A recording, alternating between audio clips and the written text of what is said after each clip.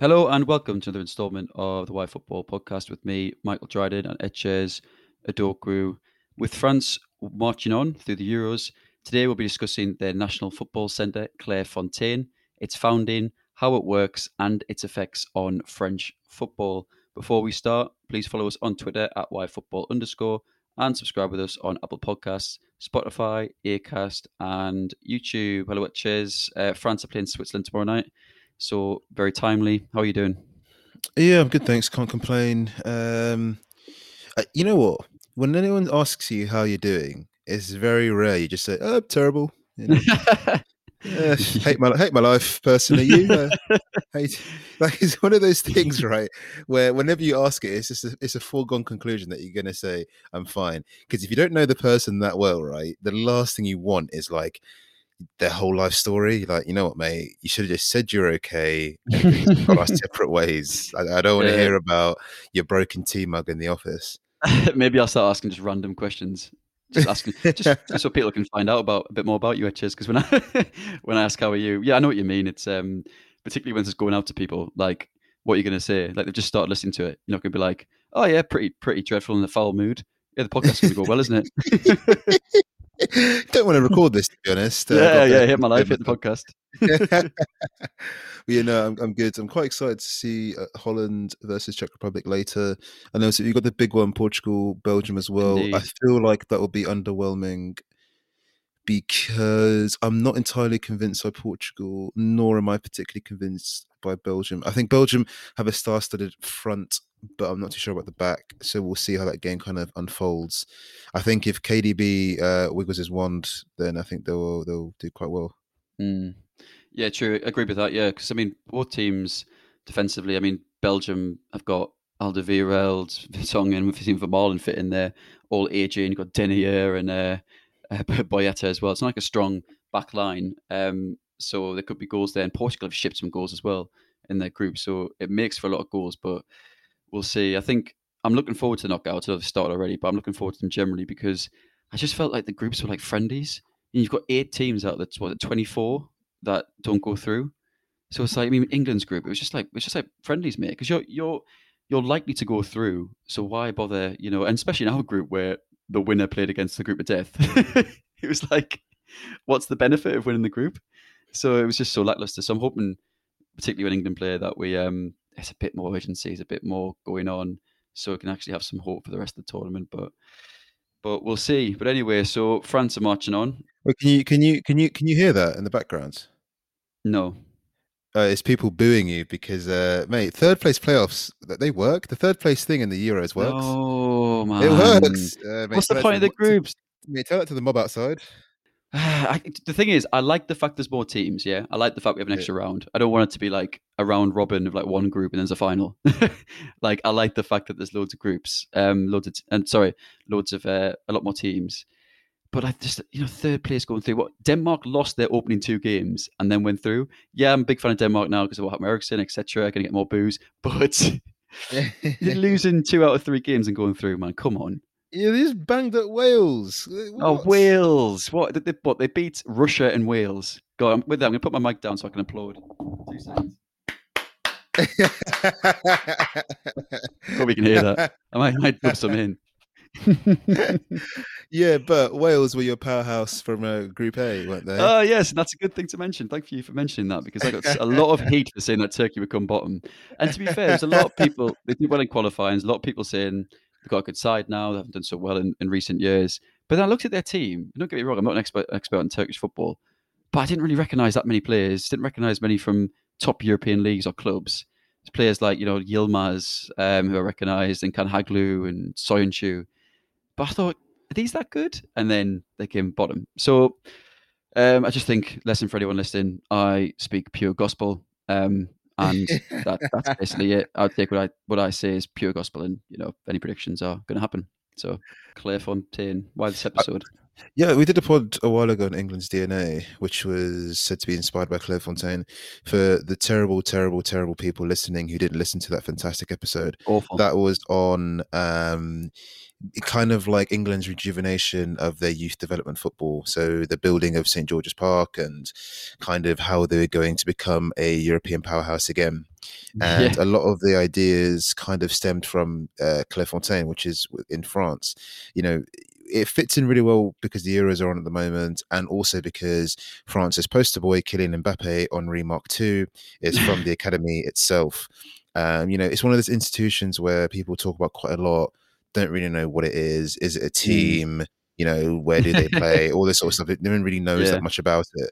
So, you know, with their recent success in 2018 and the double of 98 2000, I kind of wanted to look more into Clairefontaine and its foundings and kind of how it works, because they've had brilliant players come through there. Looking at Thierry Henry, legend, Anelka, yeah, he's pretty good, but he did leave Arsenal. Kylian Mbappe, Blaise Matuidi, and Olivier Giroud, all brilliant players. To add to that, we've got Rafael Guerrero, who's playing currently as well. Mehdi Benatia. There's so many players that have come through that system. Abu Dhabi as Mm. well. Yeah, true. I mean, it's a vast number of graduates. I mean, it's a bit of a spoiler for the rest of the pod, but what is interesting is the amount of players that come through and they went on to play for other nations due to like dual nationality, which is quite interesting. So, so I start 50 players at the FIFA World Cup in 2018 were born in France. Now, I was thinking about this number. Is that actually a lot? I mean, it's probably 25 in each squad, but it is almost like obviously you've got the France squad and then another squad worth of players that were all born in France and would have been eligible for their team playing for other nations. Obviously, they didn't all come through Clairefontaine, but it's an indication of how the nation is really getting things right at the academy level. Yeah, I think France is a really interesting one because of its former colonies in Western Africa, and because of the way dual nationality works in football. I mean, I mentioned Rafael Guerrero, who those of you who are on the buzzer know plays for Portugal, but Yeah, he is in fact born in France, raised in France, yeah, to a dad that was also, I believed, raised in France, but his granddad was Portugal. So the dad had a Portuguese passport and is Portuguese, and therefore Guerrero decided to play for Portugal because that's what he wanted to do. And it's quite interesting that can how different it is for each player. I think France is quite a common one because a lot of these guys are from predominantly Western Northern Africa. Some of them do end up playing for those countries, and then Mehdi Benatia decided to play for, I believe it's Algeria. yeah. It's Morocco. No, yeah, It's he plays for Morocco. Morocco. Yeah, I remember seeing Yeah. this. So I remember in the 18 World Cup, their squad actually being quite good. Players like Benatia and Cohen. Yeah, I think it's quite lax, isn't it? It's quite the to be able to. It seems quite easy to an extent to be able to move between nations Well, in a national level. I think here we benefit from massively. I mean, we've got two players in the squad that have England. Oh no, one has an Irish cap. Well, I think he has three. I think Declan Rice played for Ireland three times, but they were friendlies. We had Jack Grealish, who played most of his youth ball in the Irish setup and then moved to England. Mm. I think as a home nation, England really do benefit from predominantly all of the best talent that has dual nationality on these shores end up playing for England. So I think where France get the benefit of former countries and colonies, I think England definitely get the best of the crop from the other Well, British Isles. it does work both ways. I mean, a great example of that was Danny Higginbottom playing for Gibraltar.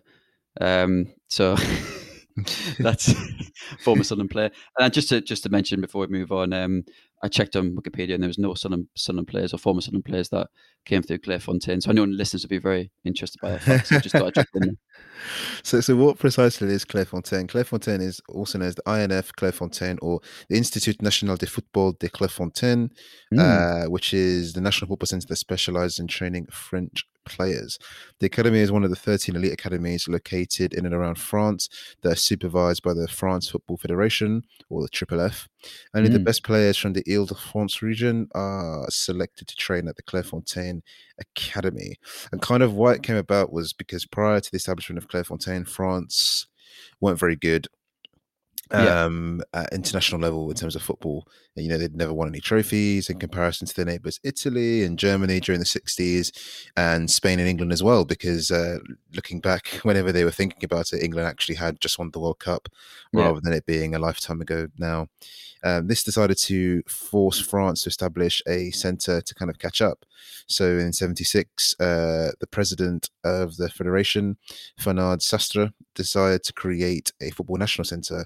And the project was initiated by a guy called Stefan Kovac, who was inspired by Romanian communist training centres. Fun fact here, actually, big fact coming in here. He's the only Frenchman, the only non-Frenchman to manage France. Yeah, I did have that down on my notes as well, but I'm happy that Ah, you ruled it. I'm happy that you ruled it off. apologies. Yeah, because on a small side note, the biggest nations are always managed by countrymen. I know England had dallied with Ericsson and Capello, bottom tier, but they did still go abroad. But yeah, it's quite rare for the big nations to do that. So yeah, hold tight, Stefan. Good lad. 6 years later, after France's victory at Euro 1984, the FFF decided to select the Clairefontaines on Yvelines as the site for the centre. The construction commenced during the 1985 and lasted for about 3 years. It opens its doors in 1988. During the 1998 World Cup, which France hosted, Clairefontaine hosted the French national team. Another big fact coming up here, which is at the 98 World Cup, Stéphane Guivarc'h, so striker for France, played a number of games, didn't score a single goal for France in that World Cup, which is an interesting fact because 20 years later, nor did Olivier Giroud. So just throwing facts at here, Etches. You have to duck now and again, just throwing some hot facts. So yeah, just keep up. I watched the World Cup final and he looked absolutely abysmal, Stéphane Guivarc'h. He didn't play for France much after that World Cup triumph as well, unlike Giroud, who's still kicking about today, which is good for him. So the selection process for Clairefontaine is quite rigorous. They have to be between 13 and 15 years of age, have a French citizenship, and live or play in the surrounding Ile-de-France, Seine-Maritime, or the Eure regions. Players train at Clairefontaine from Sunday to Friday evening before heading off to play for their local clubs at the weekend. Another reason for Clairefontaine's success is the philosophy of creating like a habitable training environment for its students. Many of them come from working class backgrounds. Their training is meant to be very rigorous, and they have very meticulous approaches and schedules, but the familiarity between the trainees and the coaches ensures that any feeling of homesickness or loneliness is kept to a minimum. Obviously, because the players are 13 to 15, they're clothed and fed there, and there is an emphasis on academic performance, which is a pod within itself, about how as much as you want footballers to be as good as they can be, 99% of them aren't going to make it. So it's also about helping them for life after ball, should they not become the next Greasy or Henry. Yeah, absolutely. I've done a fair bit of reading on this topic, and one thing that's not clear is do these players represent club academies at all during this time, or is it something they do at weekends, or do they just join academies when they're 15, which seems quite late because the academy system around the world and in England, you have players that join under 8 systems are set up, right through to when they become pro. So it's not particularly clear, but yeah, this was a question that's been raised in my mind, is whether these players are playing at club academies in France or just wait until they're 15, which seems quite late. Yeah, it does. I think it's one of those things which is quite on a case by case basis. I mean, France aren't doing too bad at international level, so I think they can definitely be part of an academy, join Clairefontaine, and then go back to an academy after. I doubt it would depend on the situation whether the academies would let them just play on the weekends and not at all. It'd probably be very local football, I would assume. But it's one of those things I reckon is on a case by case basis. And if they're practically living at Clairefontaine as well, and the club would then therefore have to be local. So how many professional football clubs would be local? I mean, they can't be playing in Marseille if they're in Paris. And this exactly, but then that also ties into the fact that they have to be living near the region anyway. So would you so for example, if it's talking about Kylian Mbappe, he has to live within that region, so he wouldn't be out at a Marseille academy anyway. Yeah, true. It has to be something like Paris Saint-Germain, which would cater a lot for them. No, exactly that. So kind of what I wanted to focus on next is what they focus on in training, because this illustrious set up. What are they actually teaching their players to make them so good? So the youth development incorporates many principles on football, with students learning stuff like making player movements faster and better, linking movements more efficiently, using the weaker foot, Mm. psychological tests, which is sports personality tests in terms of like making the right decisions on the pitch, medical factors, technical skills, skills training, and tactical to help the players, you know, be in the right areas on the pitch and know who to pass the ball to, etc. But this is exactly where Clairefontaine deviates. This unique methodology, it prioritizes players, it gears them towards winning, and I think that is the primary focus on France. And this deviates from other cultures. What we spoke about just then is specifically traits which are generalized. And when we speak Yeah. about the best Spanish teams, total football Dutch teams, even England to an extent, in terms of maybe direct, fast football, Hmm. what is France's style? And I think what their style kind of is at Clairefontaine is the ability to produce winners, the ability to produce players that are malleable to the team to then be able to flourish and win, rather than a specific style of player compared to La Yeah. Masia. La Masia, ball control, guys who are tidy, working in small technical spaces that produces different but similar types of players. Total Dutch football is the same, where everyone plays the same position and they all kind of grow in the same format. But France are very much about getting unique individuals catered towards winning for the team, which is why when you look at their profiles of these players, it can vary quite drastically, which I think is quite interesting. I think the framework as well also is extremely detailed, which I just mentioned just then, and the coaches, which is interesting, are monitored all the time. The coaches as well, to put a bit of spotlight on them, must consider the player's age when setting objectives relative to the player so they can actually improve, and they must be helpful, accurate, and efficient. The hairdryer treatment that Sir Alex Ferguson liked to use and repetitive criticism is heavily frowned upon, which is another interesting point as well, is because when we think about local football here, academy football here, which is now changing, but let's talk about maybe academy football in the 90s. I think the hairdryer treatment would be quite frequent for young boys, and it all comes into how can we best help young players grow and flourish. And I think Clairefontaine was kind of ahead of its time, which is why England's always playing this catch up to try and get to that sort of level. Yeah, youth football here seems quite rigid, quite serious, which doesn't actually lend itself to children flourishing, does it? No. They flourish in more creative and in happier environments. When I never played in an academy myself, but when I was younger, I used to play. We play some games at the actual grounds and stuff, and you play against like some of the academy teams in certain games, and it always seemed like a really, really serious. And it was a very professional setup. I mean, they are professional football clubs, but some of these kids, you've got kids who are like 10 years old playing football. It needs to be a bit more creative, I think, to be um, to help them flourish, which might not be how it is in Clairefontaine exactly, but as you said, they're trying to move away from perhaps screaming at players and making things difficult for them to try and force progress rather than try and encourage it. I read a quote. I read a quote from the director of the Clairefontaine, Jean Claude Lefargue. It's a great cracking pronunciation.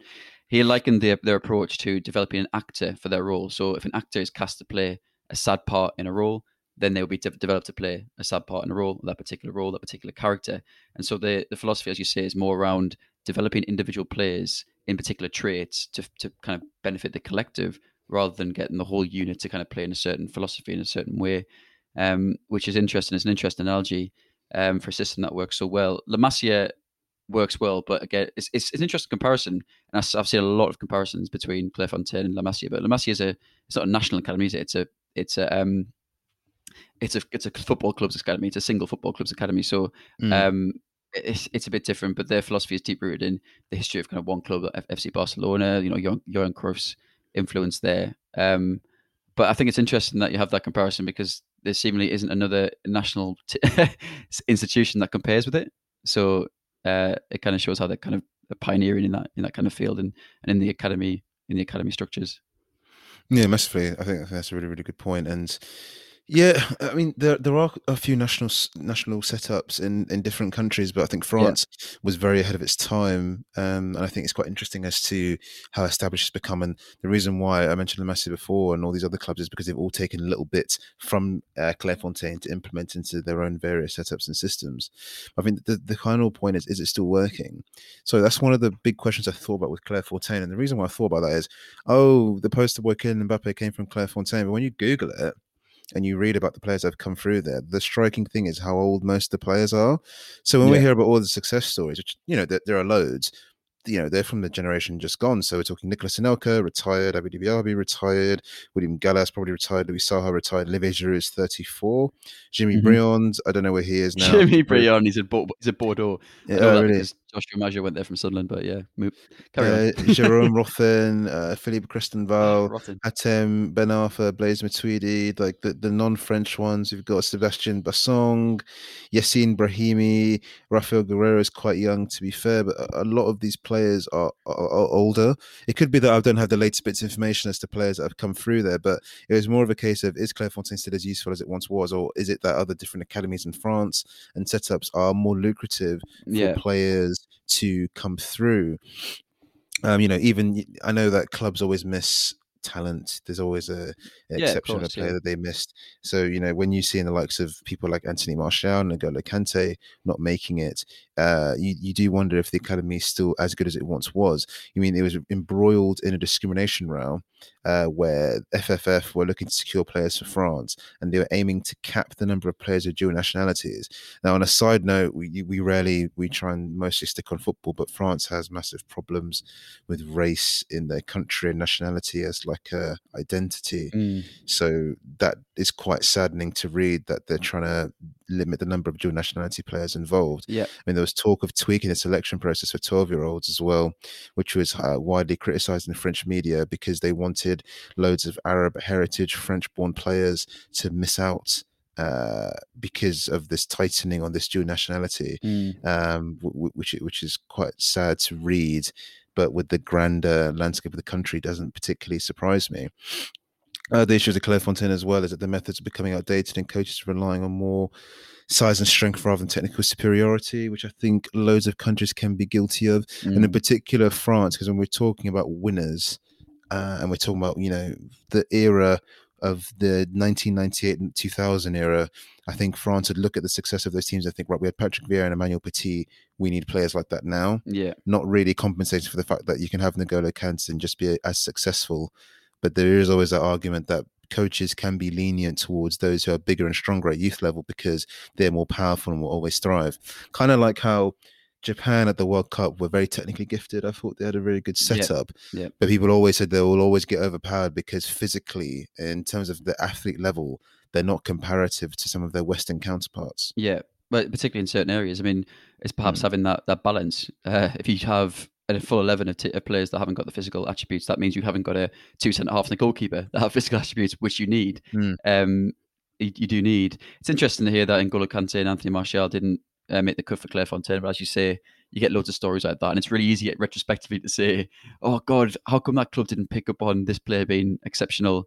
But it's all circumstantial. There's loads of players in the setup, and they might have just not done that as well at that level, and then eventually worked their way up. And I know Anthony Martial came through really early in Monaco as a player on the first team, but it's interesting to see he didn't make the cut. And I think the whole system seems interesting around training specific like parts. If we go back to the actor analogy, to play in and I think the 4-3-3 system is the one that they predominantly use within that for each team.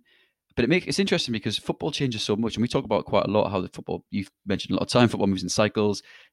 It's interesting that they are modeling players in specific ways rather than creating specialists rather than equipping players with the tools to play in multiple positions. So it's almost like, do we want to produce the next David Alabas who can play all over the pitch, or do we produce the next kind of Moussa Sissoko? It's interesting point because then some of the best centre halves in the world, for example, someone like Virgil van Dijk, he's good with his feet, he's good in the air. He is very specifically a good centre half. I couldn't see him playing anywhere else. Certain positions do need kind of that specialism, like goalkeeper, for example, but it is to that point, if football changes and you've actually created all these players in specific specialisms or in certain molds, and then they become redundant, those positions, then actually you've just created a generation of players that aren't suitable for this new change in the football landscape. So I find it really, really interesting. And another point as well, and it's back to your point of is it working? And it's almost this question is it a case of the fact that France have had two golden generations, or is it due to Clairefontaine and their football academy structure? It would lean towards the latter because 2 golden generations in the space of 30 years would be quite a lot. But if you think about the last 20 years, I mean, despite the final appearance in 2006, post 2006, there wasn't a lot of success until 2016. I mean, obviously that's only 10 years, and that's what 3 tournaments. So you could argue that's not the right point, but it makes you think. They are one of the biggest footballing nations in terms of population and co. I know they're not one of the biggest populations in the world, but in terms of like an advanced footballing nation, they are very populous. You've also got the links with the West African colonies and such like. So is it more a fact that they've got more opportunity to bring footballers through? They've also, and it's the final point, they've also got a very unique domestic league in the sense that they're a big footballing nation. They're a big nation generally in terms of population as well, but their domestic league isn't that popular and isn't that successful compared to the other sort of top 5.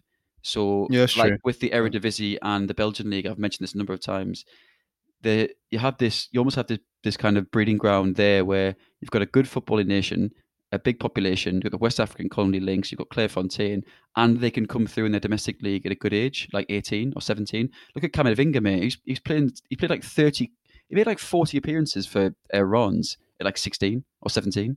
Like that's so early to make that at the top level. And they've got like someone like Jude Bellingham playing championship football, which is great, but having to come through there, someone like Jadon Sancho having to go broad because he can't get game time. And I think that's a massive factor to try on as well. I do think France is a very unique setup in terms of its league and how it's able to blood youth players. Yeah. It'd be interesting to see kind of how Clairefontaine develops over a longer period of time, because I think with all of these academies and when they have a period of success like France did at the turn of the century, it's how do you build from that? I think there is an argument, like you said, of not that much success post 2006 and the retiring of a lot of those players from that era, of trying to blood this new era of players, and whether Clairefontaine or the other elite academies are doing as much as they possibly can to get those players ready, essentially. Yeah, no, agreed. I mean, we are starting to see it in England now, more players come through earlier. Players like Phil Foden, for example, but they are kind of they're the anomaly because they're the best of the crop. But you're not seeing that rest of you still don't think you're seeing the rest of the youth developments youth players who are developing coming through and playing regular first team football in the top league. So that's definitely a factor. So Etches, I think we'll wrap up there. Thank you so much for the insight on Clairefontaine. France played tomorrow against Switzerland. So they could already be through or out by the time that we this goes live. Or well, it'll be live, but before people listen.